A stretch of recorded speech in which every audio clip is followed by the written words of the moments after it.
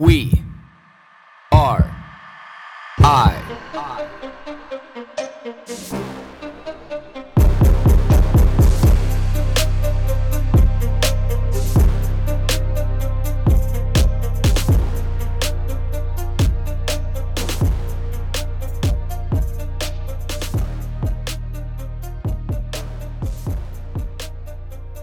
To disagree or to wholly always agree, because the alternative could be hypocritical. This is something that when I listen to people talk always reigns in my mind. So this is in reference to, listening to somebody talking, saying I don't understand why people stop drinking Bud Light. It's a beer. If you drink it and you like it, why would you stop drinking it because of all of this, woke culture bullshit? Why would you boycott the sales? And is it simply because, a lot of high profile people, very public, very famous people have told people, well, actually not have told people, some of them may have, but just expressed how they will never drink it again.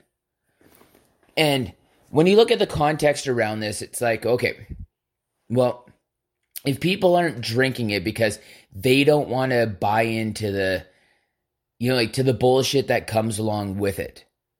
So then it's well, no, it has nothing to do anymore about the message that was then promoted and whether or not that you connect with that message. It's just not wanting to get caught up in the shit that surrounds it, which is legitimate. Because now with that beer, for example, when you have people, when you go out, and these are only anecdotal stories that I've heard, is that when you go out, you hear, the narrative, you have some drunk guy or maybe sober guy or a woman, if you're drinking a Bud Light, they'll be like, hey, are you fucking trans? Or hey, are you fucking gay? Blah, blah, blah, blah. It's most people will stop drinking a beer, for example, because they just don't want stress. Now, is that good that they're doing that or not good that they're doing that? Well, realistically, not good that they're doing because they're just folding and bending to the masses, but if you tell people also that it's crazy that you support that because, or support the boycott and the ban because it's silly. And it's well, you also can't fundamentally tell people what is silly and what is not silly, or what is worth believing in and not believing in, because again, it comes back to the concept that who gets to decide what is silly and when, who gets to decide what is real information and when, who gets to decide what the uniform singular narrative is. And this is where it goes back to, how do you get comfortable with being the person that just says truth or not truth, real or not real? You can believe what you want to believe, no matter what that is. However, if you hurt me or you come at me, there may be a point in time where there's dire consequences. Because you can't take on somebody else's hurt into consequences.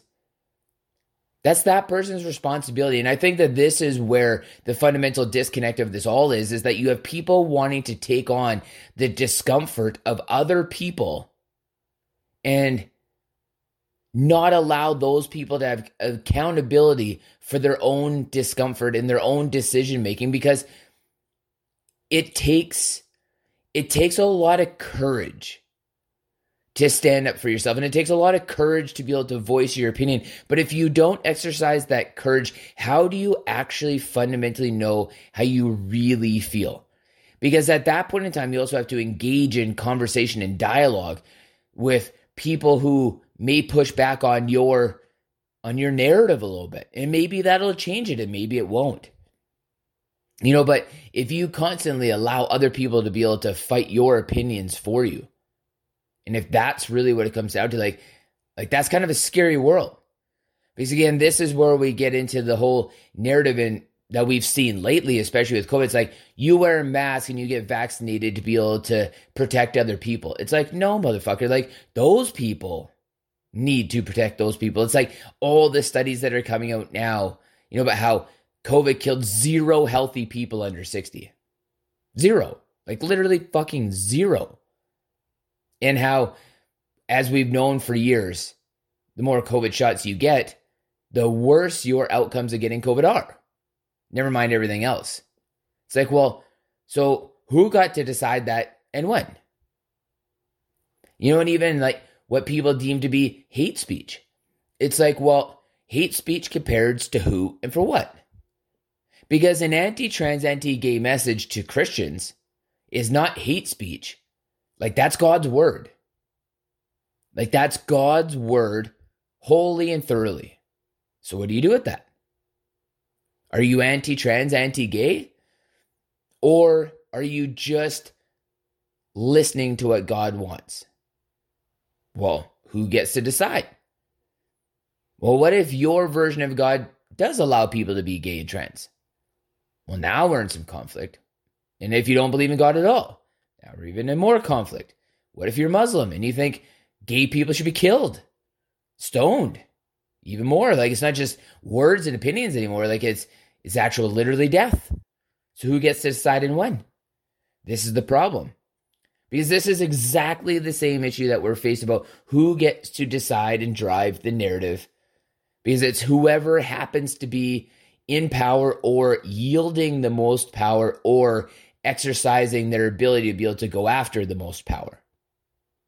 And this is where we run into some real eerie sides of life. But how do you walk through life as a human being, allowing people to believe in something but seem hypocritical? This is, I guess, what reigns around in my mind is that if, say they're, they're a proponent of free speech, they're a lover of free speech for all, no matter what. But then they tell other people that what they believe is silly, say like drinking a Bud Light in regards to this whole trans thing with Bud Light. But you can't and you have no right. You should celebrate those people who are boycotting Bud Light because that's the same concept and that's the same freedom that allows you to be able to think that fat people are healthy or that, martial arts is the way to go and the way to be able to live life, or that, working a union job and then coming home and watching Netflix for 4 hours is the best life.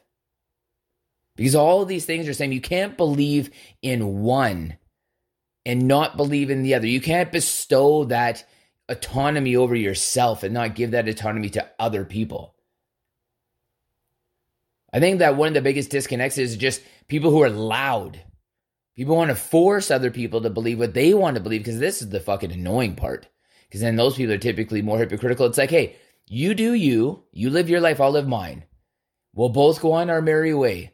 But when you want to demonstrate and have marches and all this kind of stuff, like one class of people deserves more rights than the other, or one group of people gets to break more of the rules than another group of people, because that's just the way that it is, to be able to equal out the scales of so-called justice. Well, who gets to decide all that and when?